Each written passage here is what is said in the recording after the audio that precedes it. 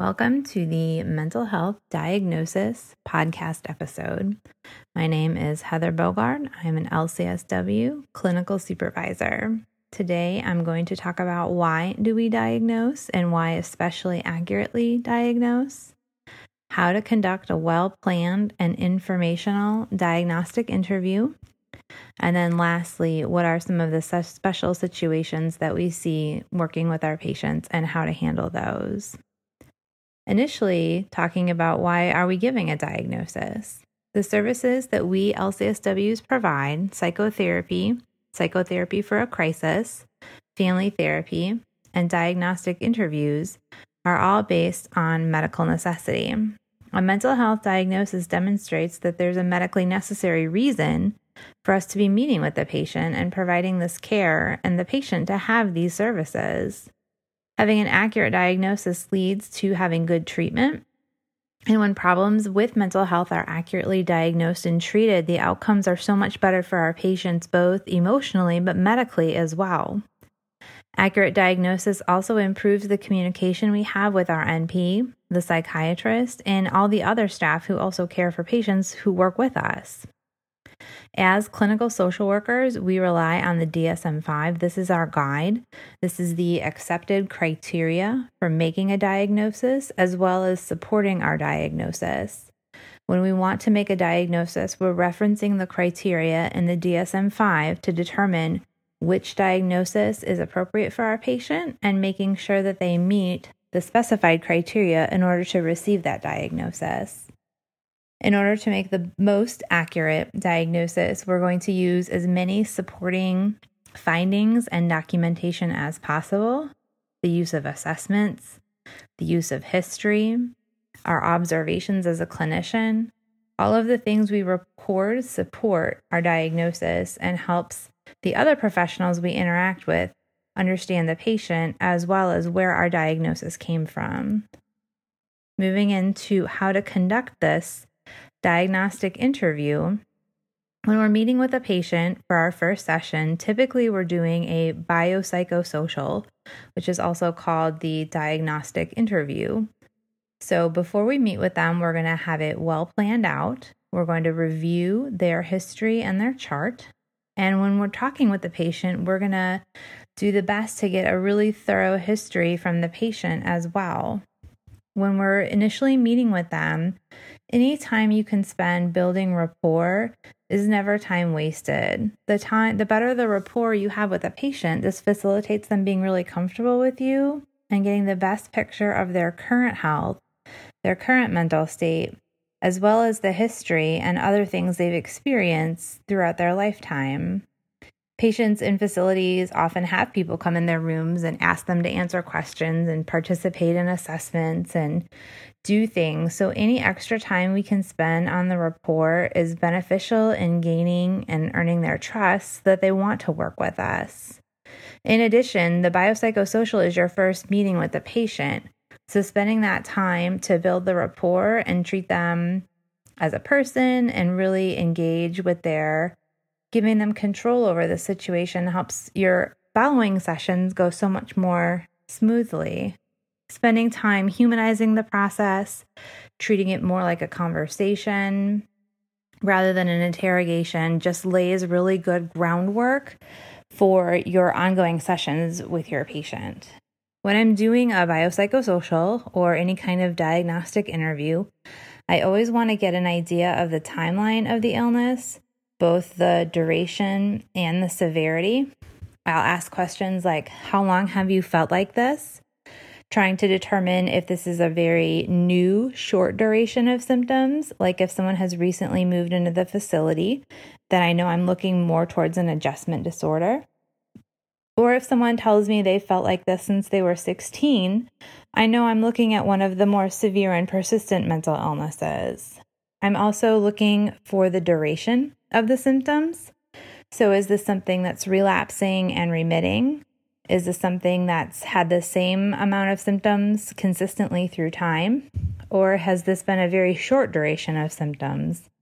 All of those things are giving me an idea of where I think I'm heading with my diagnosis. For people who have either symptoms that are relapsing or remitting, I'm looking at maybe a condition that recurs. So perhaps they had depression in early adulthood and middle adulthood, and now as an older adult, it's recurring. Or symptoms that are very new in onset, I'm looking at either an adjustment disorder or the first initial occurrence of either depression or anxiety. I also ask questions about the severity of the illness. So things like, have you ever been in the hospital for these symptoms? Have you ever done outpatient counseling, a therapy group, or any kind of treatment? Have you ever taken medication?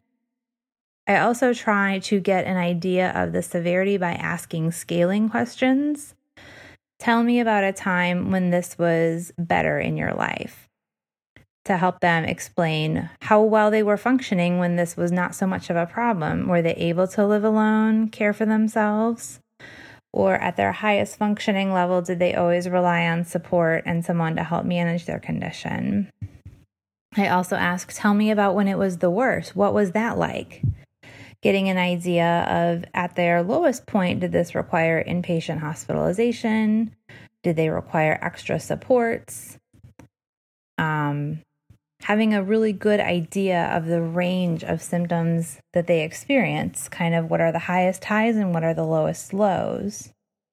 I also ask people, when do you remember when you first had these symptoms? Trying to get an idea if this has been a lifelong course of illness or relatively recent, or if it occurred in response to stress or some kind of external trigger. All of those things help point me towards the diagnosis once I have this information. Once I have a general idea of what the symptoms are, if possible, and especially whenever possible, I want to use a standardized assessment tool. So if somebody is describing depressive symptoms, starting with their move into a facility, I might talk about doing the adjustment scale, or I might give a PHQ. A PHQ is one of the tools that we use very frequently with a high number of our patients being diagnosed with depression. When I'm administering both the biopsychosocial interview as well as any standardized tests, I don't try to read straight off of the paper. As much as possible, I try to make it a conversation with the person. Not only does it humanize it and make them feel like they're not being interrogated, it also leads a better quality of information. So if I'm giving someone a PHQ, instead of reading question number 1, have you felt like this all the days, some of the days, half the days, every day, I'll say, now we've talked about some depression or we've talked about these feelings. Is it okay with you if we go over a little quiz? And then usually they say yes. So then I'll say, well, when we were talking about depression, you had told me sometimes you feel like things are just not fun anymore. And if they give me specific language or specific examples, I use their language and their examples. If they say, well, I used to love the adult coloring books, but those are not fun anymore, I'll say, well, earlier you told me you used to like the coloring and it hasn't been as fun lately. Have you felt like that all the time, like every day, or just a couple days? And then I'll let them answer, and usually they'll give me a really good idea of where they fall on that scale from not at all to every single day. And if I need to ask further questions to refine it, then I will. I'll say, well, you say it's not every day. Do you think it's like 3 or 4 days a week or 1 or 2? And then usually they'll be able to refine down for me exactly how often they're having the symptoms. When I'm giving any kind of standardized tool or scale, I use their language for their symptoms as much as possible. So if somebody tells me they're feeling worthless and hopeless, I'll say, how often do you feel worthless or hopeless? If they have their own kind of words for describing things, then I will make sure that I use their words. So if they don't use the word hallucination, but seeing things or seeing people, I'll talk about seeing things or seeing people. The more that you can make it feel like a natural conversation and an exploration of their feelings and ideas, the better the data is going to be in the scale, and the better your relationship is going to be with your patient. Now it's time to cover some of the special situations that we run across when we're working with our patients. One common is that the need to give a provisional diagnosis. This is when we are meeting with a person either in crisis or who's so disorganized or dysregulated that we really can't do the full biopsychosocial diagnostic interview. We have to give a diagnosis because we can see that there are definitely symptoms, but we maybe don't have enough information to lead a fully supported diagnosis. So if we're in a situation, we're going to focus on what's in front of us. If it's a crisis, we're going to work on the crisis. If it's someone who's very dysregulated and disorganized, we're going to focus on building rapport, getting them as regulated as possible, and building up the trust in the relationship. When we're using a provisional diagnosis in the HPI, we're going to include a sentence saying, the diagnosis of psychotic disorder not specified is because this patient was extremely disorganized and we were unable to come to a full diagnostic interview, or whatever symptoms that are part of your interview.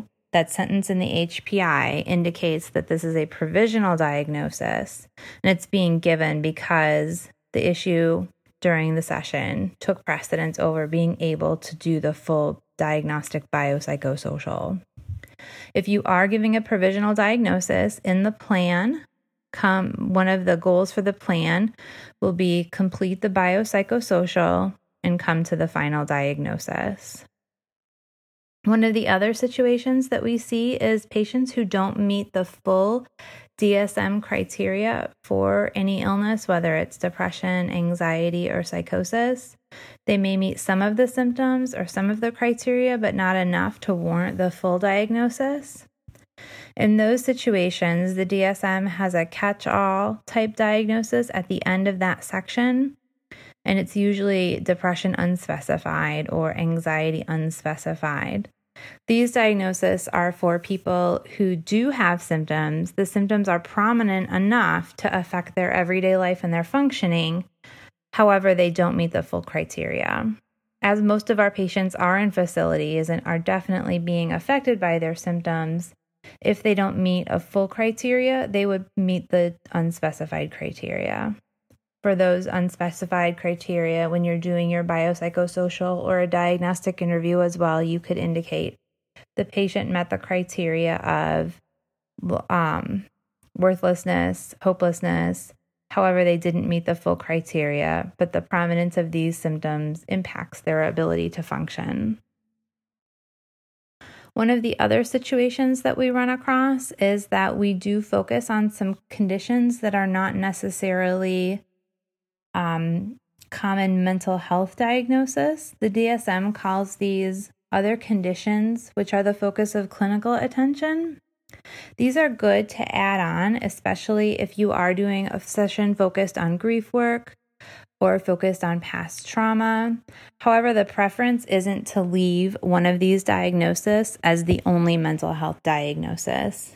These either add-on or other conditions are things that we're working on in treatment, but they don't justify the main need that the patient is receiving mental health services. For these patients, the preference would be to continue to work with them, noticing the symptoms and trying to come to what I would call an anchor diagnosis. So a stronger diagnosis indicating that there are some persistent mental health needs going on that you're addressing with your therapy sessions. In addition to their mental health diagnosis, you may also be addressing other areas like their grief. The last special situation that we see is the occasional need for a revision of diagnosis. You can either be doing a revision of diagnosis based on the patient's presentation, so how you're seeing them, how they're interacting, what your observations are, or you're doing a in-depth history and assessment, and based on an in-depth history, you believe that there's a different diagnosis that covers the symptoms that are being seen presently. For a revision based on presentation, this should be done after you've done a standardized tool as well as a very thorough history. This is done relatively infrequently, and when you as the clinician feel like the inaccurate diagnosis is impacting the way you practice with your client. Unfortunately, sloppy mental health diagnosis is common in the setting, and the focus of our clinical care is not cleaning up other clinicians' sloppy or hasty diagnosis. The focus is treating the patient. An example I could think of a revision of diagnosis based on presentation would be if somebody is diagnosed with depression. However, the prominent symptoms that you're seeing are anxiety. You've done a scale and really they're not exhibiting depressive symptoms at all. You're focusing your treatment on anxiety. All the predominant symptoms are anxiety-based. Then you would want to add that diagnosis of anxiety. In these situations, you would revise your diagnosis. So put the diagnosis in our charting system and then let the facility know. The facility has an option to change the diagnosis and go with your new diagnosis or to leave the diagnosis as is. What I've typically done is send an email to the Director of Social Services and tell them, I've arrived at this diagnosis for this reasons. I have charted all of these. If you feel like changing the diagnosis or adding the new diagnosis, I made sure that this was well supported in the charting, so that the facility feels comfortable making that diagnosis change, knowing that they have the support on file showing why that was being done. The other situation in which we may make a revision of a diagnosis is based on a history or a very in-depth assessment, when the history supports a different diagnosis, and the clinical presentation may be reflective of either the remission phase or a different phase of the illness. So a few examples that would be pretty common in our setting would be a depression versus a bipolar. If taking a history, you realize somebody has had a long history of the cycling of mania and depression. They've said they've been diagnosed with bipolar, they've been in the hospital for bipolar, they've done treatment for bipolar, but they're diagnosed with depression and they happen to be in the depressed phase of the illness, then you may want to revise it to bipolar because that is the more accurate diagnosis and will also reflect your treatment of them because you'll be treating them for bipolar rather than depression alone. The other situation that can be relatively common is the moderation of some of the psychotic illnesses. Some people in older age experience either a moderation or more of a remission or a decrease in symptoms of psychotic illnesses. So someone may be diagnosed with either schizoaffective or schizophrenia or psychosis. And after taking the history, you may realize that there either was a schizoaffective disorder when they have a diagnosis of schizophrenia, or they have a diagnosis of psychosis not specified. However, after hearing the in-depth history, you realize they've had a lifetime history of schizophrenia. This is pretty uncommon, but it can happen. And when you do have a good rapport with your patient and you are able to take that in-depth history, you will be able to find out information like that.